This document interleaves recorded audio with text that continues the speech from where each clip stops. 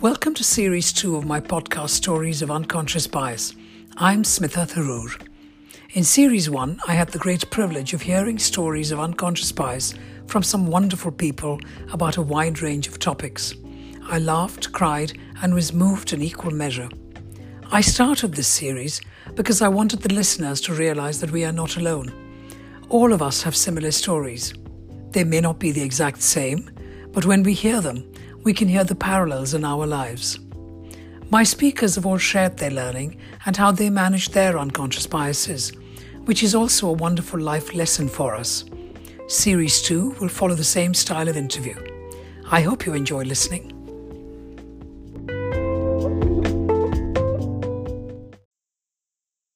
Thank you so very much for joining this conversation with me to talk and explore unconscious bias. Listeners, I'd like to introduce to you Dr. Ghida Ibrahim.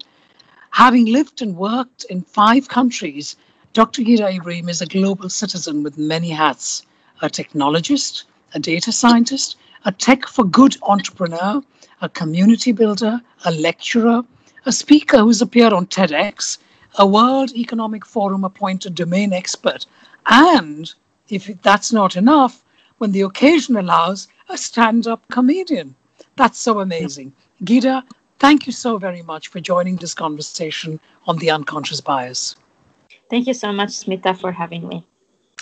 So, as we're talking about unconscious bias, I thought we should set the scene first by just looking at these 2 words.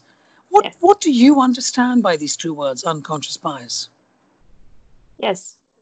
So I think unconscious bias, as you mentioned, 2 words, unconscious and bias. In my opinion, unconscious bias is kind of an opinion, not necessarily rooted in facts, that an individual or a group of people have about a person in particular, or more often, it's about a community that has something in common. So this something in common could be same culture, same religion, same ethnicity. It could be also like a given profession, like having a bias against lawyers, let's say, or something like that.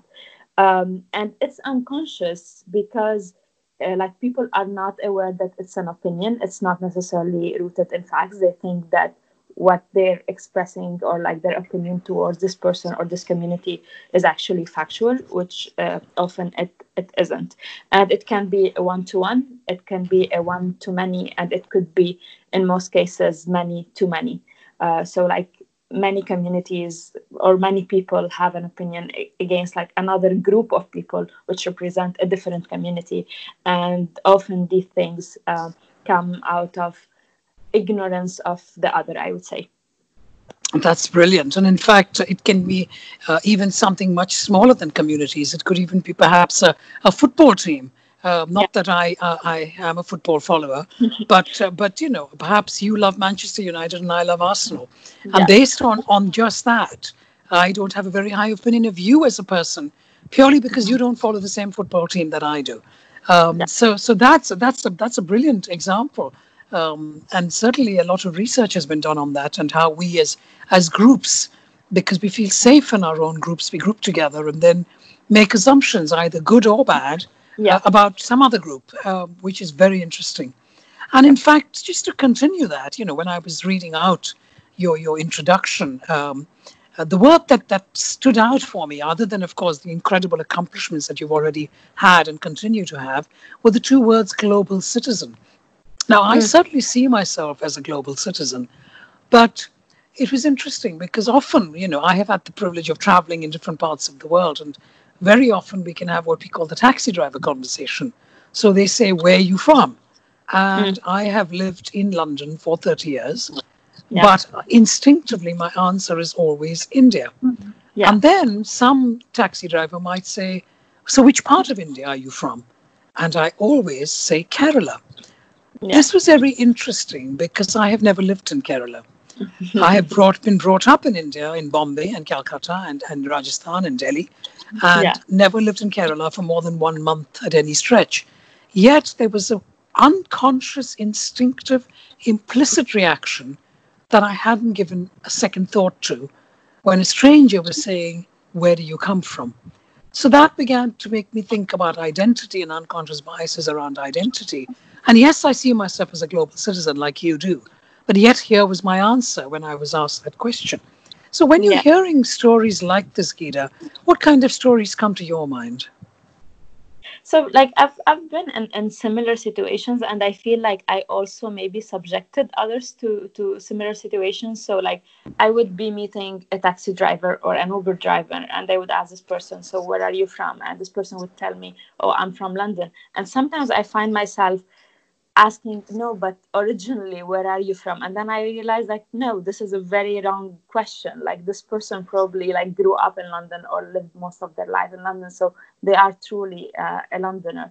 And I think like similar thing has happened to me. Like, I grew up in Lebanon, so like my home is Lebanon. Obviously, I moved to France when I was 19 for studies, and at some point I became a French citizen. But I still always got this question, like, yeah, like, you're not really French, where are you originally from? You have like some accent. And like I kind of never fully felt like I am considered as a fully French person. But then I realized that many other people who grew up in France, but are not originally, like their parents, let's say, or their grandparents are not originally from there, are still being considered by the vast majority as not fully French. So this is like a part of the unconscious bias that manifests itself. And not only like France was one example, but I think we kind of encounter this kind of situation everywhere. Absolutely. Yes, you're so right. I mean, but so tell us a little bit more, Gita, because you've had some exceptional, unusual circumstances, and forgive me for sounding slightly patronizing, and I don't mean to, but you are also very young. If I'm correct, you are only 32 years old, and you have already achieved as much as you have in a very short period of time. So tell us a little bit more about your experiences of when you left at the age of 19, and what kind of unconscious biases either you may have experienced from somebody else or perhaps you yourself had. Let's hear about your stories and unconscious bias. Yes, thank you, Smita. I mean, I feel like I don't like to look at my life in terms of achievements. It's more of like an experiment, and I think I've been very privileged to give myself the freedom to experiment, and it opened the door to many things beyond, actually experiment beyond biases. That's what I would invite your audience to do. So coming back to your question, Smita. So I feel like the first bias that I kind of like started encountering was still like when I was still in Lebanon. So, like Lebanon is a very small country, but it's a very diverse country. We have almost like 18 religions or sects within religions. And it's kind of a very fortunate situation because you grow up in many communities and you don't know, like I grew up in a very like kind of like agnostic house. And we were always told that religion is being a good human being. And then like this was really like, for me, religion was humanity and the basic human decency. That was it. But when I started uni and I did my first like years of uni in Lebanon, I went into another part of the country, and there I started experiencing some kind of biases that were based on some perception of my religion or the religion that I was born into, independently of whether I was practicing this religion or not. So this was like the first kind of like biases I encountered around like how women should look like in a given religion. This was the first thing, and then the second thing was when I moved to France, and of course there are like a lot of biases against like this immigrant coming from the Middle East. They have all these kind of like assumptions that maybe you were oppressed where you are, when in reality I was not oppressed at all. And I was very fortunate to grow up in a family that was so supportive of my dreams and of me like getting better and better in life. Actually, I made a stand up around my mom and dad being a little bit protective in the sense that they didn't want me to get into very serious relationships very young, because they wanted me to kind of be free and accomplish whatever I could accomplish, and basically build my own identity before being shaped by someone else's identity very early in life. So I felt like there was some kind of like bias there, and I had always to justify as a woman from the Middle East that actually I was not oppressed, and actually I was quite free to take my own decisions and all these things. So this was a second type of bias. The third type of bias was more related to working in tech. As you know, Smita, tech is one of these domains where the disparity between like men and women, unfortunately, is still very big. And even in big tech companies like where I work, where like there are very targeted efforts around diversity and inclusion, if you look into technical positions, the gap between men and women is still quite significant. So being a woman working in tech, I did experience in my previous experiences, like I worked in the Netherlands before and I did the PhD before in France. I did feel in many instances forms of biases, like people kind of not really believing that I work in a very technical position, or even in meetings like addressing my manager instead of addressing me. And for instance, if they have a question, or let's say like a request for some analysis or some work to be done, they would always CC my manager, because like they feel like, oh, she must not be accountable enough. So I did encounter many biases like this, especially when I started a new position, and especially in the instance that I was kind of like really young. So this mixture of being foreign and young and woman really like did put me in some like awkward situations. Like I remember once walking into a meeting room and it was full of men, middle-aged, or like even older, and like they literally told me that we think you're in the wrong room. Like they didn't think I got into the right room. So yeah, I mean, these kind of biases definitely exist. So I would say these are like the three big biases I did experience. That's really interesting, Gita, because as you said, there are three different things, and I'm just for the listeners and for my own sake, I'm kind of recapping my understanding. One, I think, is what I call a very powerful, instinctive, unconscious, positive bias, and that is about how we are all brought up. How we are brought up impacts on how we see the world. Now, you had the privilege of being brought up by your parents in a non-denominational, agnostic, liberal, secular, encouraging, accepting family. Therefore, you assumed, your unconscious bias was, surely the world is exactly how I know the world. Exactly. And that is how we all see it. And then you arrived at university, and shock horror, that world was completely different from that lovely, beautiful world that you had grown up in. So that is such a powerful story. And I'm just kind of breaking up the wonderful different things that you've shared with us, because all of us will look back on our upbringing and our childhood, and hopefully the listeners are thinking about their own upbringing when they're hearing your story and thinking, oh yes, and this is how I was brought up, and that's obviously why I am thinking XYZ. I didn't even know it was an unconscious bias. That's your power. That's good for you. And of course, it also helps you in your own identity, because you were very confident in your identity, but you were questioned when you went to university. Then, of course, the other very, very interesting and so obvious and continues to be is about the gender and the age. So here you are working, you are a young person, and you are seen both as a young person and as a woman. And therefore, surely we can't be asking you the answers to certain questions, even if we know that, we might think you have it, but you can't be good enough. It's very interesting. And then, of course, which is about what you were saying earlier on, when we were talking about what is unconscious bias, and we were talking about communities and groups, and whether it's football teams or whether it's entire countries.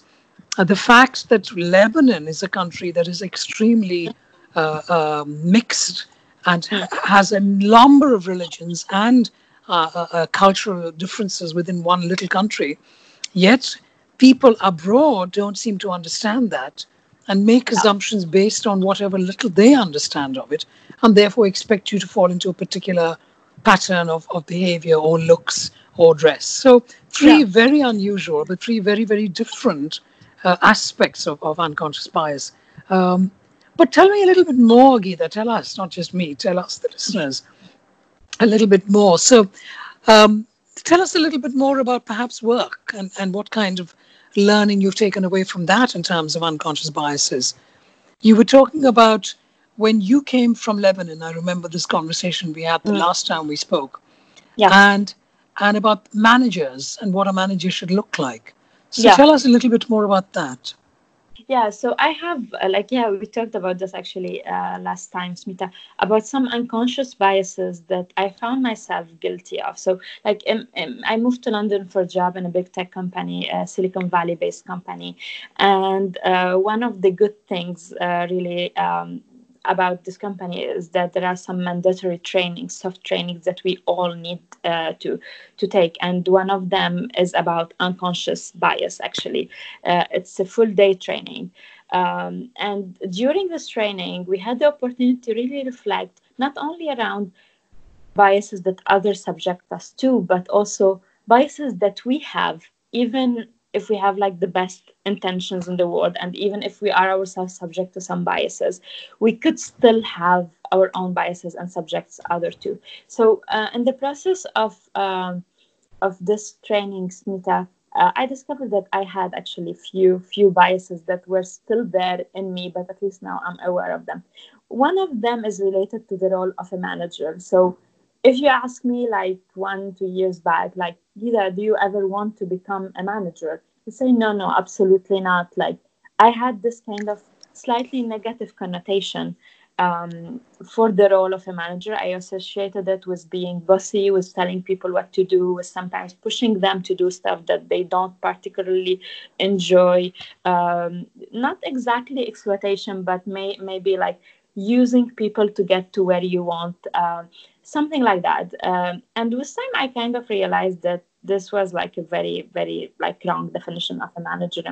A good manager is actually a leader who empowers others, who brings out the best in others. And actually, a good or great manager is someone who would never tell you what to do. It's someone who would just like give you the space and the confidence and the delegation and trust for you to articulate what you want to work on. And one thing that my manager told me, and that really kind of hit a chord in me, as I say, was like, we take so much time to hire really good people, so that these people are better than us, and so that these people tell us what we want to work on. We don't do this so we tell them what to do. They should tell us what to do. This is why, if you are a good manager, you should be confident enough to go and chase and hire people who are better than you, who are going to tell you what to do, and not the other way around. And I feel like, yeah, I had like this big bias around being a manager, and just like, I think I've flipped it around right now, and I realized that I was hugely mistaken. That's great because it began to make me think that I wonder growing up. Maybe you'd seen a movie, maybe you knew of somebody who Yeah, you didn't have high regard for, whose job title was manager. yeah, There are some stories, it's our stories that impact on how we view the world. We already talked about that. And yeah, so your life stories, wherever at some point this idea of manager could have come from somewhere. And based on that, maybe one experience, you had these assumptions um, that managers should look like this and should behave like this. And oh, I don't ever want to be a manager because that's not my personality.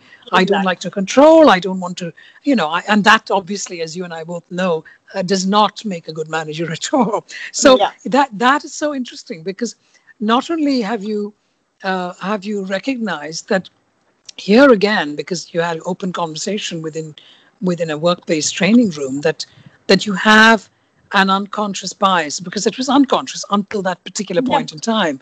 But you've begun to reflect, you began to think, and I suspect if you have time to reflect some more, not that it's very relevant for this conversation, you might even be able to find out aha, I remember what happened when I was 8. Somebody came who was a manager. I'm just making it up, and I understand why I thought managers were like so. Yeah. So that is really very, very, very interesting, because certainly many of the listeners who are listening in maybe, will be holding jobs down, who may be a manager themselves or are managing other people. And it doesn't matter what our work exactly is, but it is about the whole idea of people and human beings, and the power that you learned because of somebody saying to you that if I hire somebody, I want them to be better than me, so Yep. they can do the job well. Now that is empowering another human being, and unless we are not aware, unless we become aware of our own unconscious biases, it's very difficult to empower somebody else. So certainly the one Exactly. plus that I have taken away from this story that you've shared with us is that we need to reflect, and we need to understand, oh, this is why I have this unconscious bias. I need to understand why I have it, and I need to do something about it. Fascinating, fascinating, Geeta. Any other lovely stories you can share with us? So you arrived, if I remember correctly, to the United Kingdom, and I don't remember how old you were, but at that point you did not speak English. Am I correct? Could you tell No, us a little bit more about that?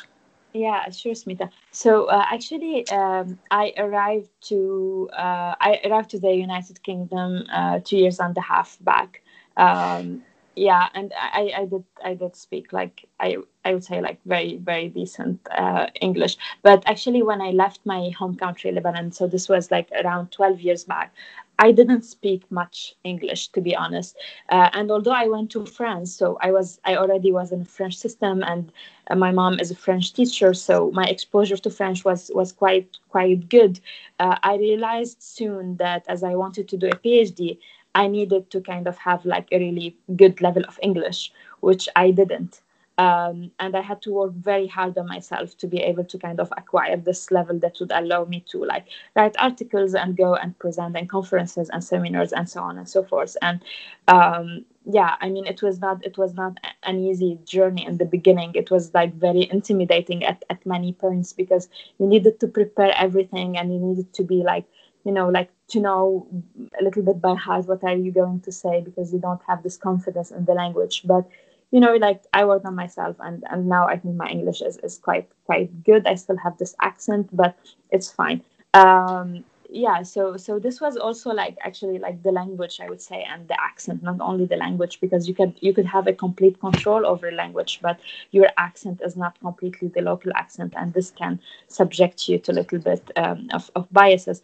But then I say, like, I always, like, when I feel that someone is kind of alluding to the fact that my accent is different, I always try to tell them that an accent is always a proof that you do speak many languages, and this in itself is a great privilege, and is really like an opportunity, really. If you're able to speak many languages, this means that you're able to kind of live, I would say, maybe many lives, or be immersed in many identities, and this in itself is a very rich experience. This is what makes up interesting life.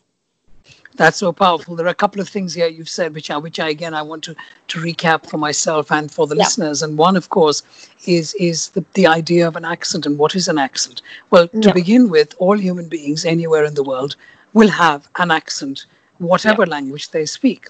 But yet, so many people have an unconscious bias connotation that if you don't speak the way I speak, then you cannot be as good as me.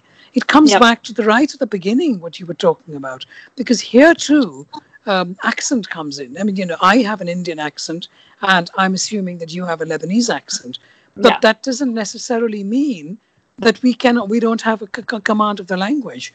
Um, so that I think is very interesting, because I have read and heard and spoken to many people in the United Kingdom who are born and brought up in the country, let's call it England, not even Wales or Scotland or Mhm. Ireland, born and Mm. brought up in England, and come from the north of England to the south of England to London to work.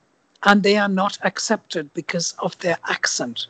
Yes. And they are born and brought up English. So think about that. And then So these are unfortunately society, and society is the way it is. We can't change the society. We can only change ourselves. We have that. But the other thing that I want to flag up is your incredible sense of self-belief, that you felt that you could learn the language 2.5 years ago. Listeners, please notice 2.5 years ago, Gira could not speak much English. And listen to the conversation that she and I are having right now. And what is that about? And that again comes down to our upbringing, to our sense of identity, to how we see ourselves. And of course, for that, we need to firstly thank your upbringing and your parents, and then, of course, your own self-reflection and how you have chosen to do and achieve how much you have in such a short period of time. So what else, Gira? What kind of advice can you give us learners? You have achieved a lot in very few years. You were in Lebanon just 11 years ago, age 19, and you are now in London working for a Silicon Valley firm, and you are also have spoken at TED Talks. You have you're an entrepreneur. You have there's a whole list of things that you have done and you continue to do. Including being a stand-up, which I think is wonderful, and I look forward to coming and hearing you at some point. Yeah, But I'd love to. looking back, what kind of advice can you give us? Can you give me? Can you give our listeners? What learning have you taken away from your experience that you feel we can also relate to? Yeah, definitely. So Smita, just like a small correction. So like when I came to the UK 2 years back, 2 years and a half back, I did speak like decent English, I would say. But when I came to France, like around 12 years back, I didn't speak any English at all. And then by the time I left, like I would say 5 to 6 years back, I did speak like good English. But yeah, I didn't grow up speaking English till like I would say my early 20s or something like that. Now coming back to the main takeaways or the advice that I would give, I would say like be really humble in terms of like knowing that you too could have many unconscious biases toward others. Being a good human being and having the best intentions in the world, and being yourself someone who is subject to all forms of biases doesn't make you immune to being biased against others. So be humble in the sense if you feel that someone's give you either a direct or indirect feedback around like you subjecting them to some bias or you having some opinion of them that is not really rooted in truth, be open to it and be open to kind of question yourself. Now, from the other side, if you are subject to unconscious bias, like just like try to spot it and try to know that this behavior that you are being subject to has nothing to do with your performance or your character or your values. It's more about the person in front of you. You can always try to have a conversation with this person and try to make them change their mind, but also be aware that some biases are just like very, very hard to change. And the more we talk about them, the more they become self-fulfilling. Like stereotypes are kind of self-fulfilling. So the more you talk about them, the more like they are likely to be fixed in the minds of and hearts of people. Just know that these are biases and they don't make the person good or bad. But same time, these biases should not make you feel good or bad about yourself. Be more confident with who you are and in peace with who you are, and just like do your best to be the best version of yourself, and then the world would adjust to you eventually. Ah, that's so powerful. And I'm glad that you were able to talk about two aspects of unconscious bias. What should I do about my own unconscious biases? Yeah, And what should I do when somebody out there says something to me because yeah, of their unconscious biases? And your sentence, be the best person that you can be. And it yeah. is really about being humble. So very powerful, so very simple. And that is why so very powerful. Thank you. Geeta, thank you so very much for having this conversation with me on the unconscious bias. I know the listeners would have taken away a lot as I have, and I really appreciate your time. Thank you, Geeta. Thank you so much, Smita. Thank you.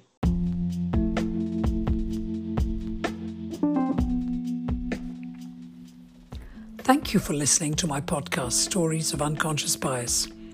If you enjoyed hearing this episode, do tune in every Saturday for a new interview. And if you could share, leave a review and rating, that would be hugely appreciated. You can find me on Instagram and Twitter @Smitha Tharoor, and feel free to suggest new guests. Until next week.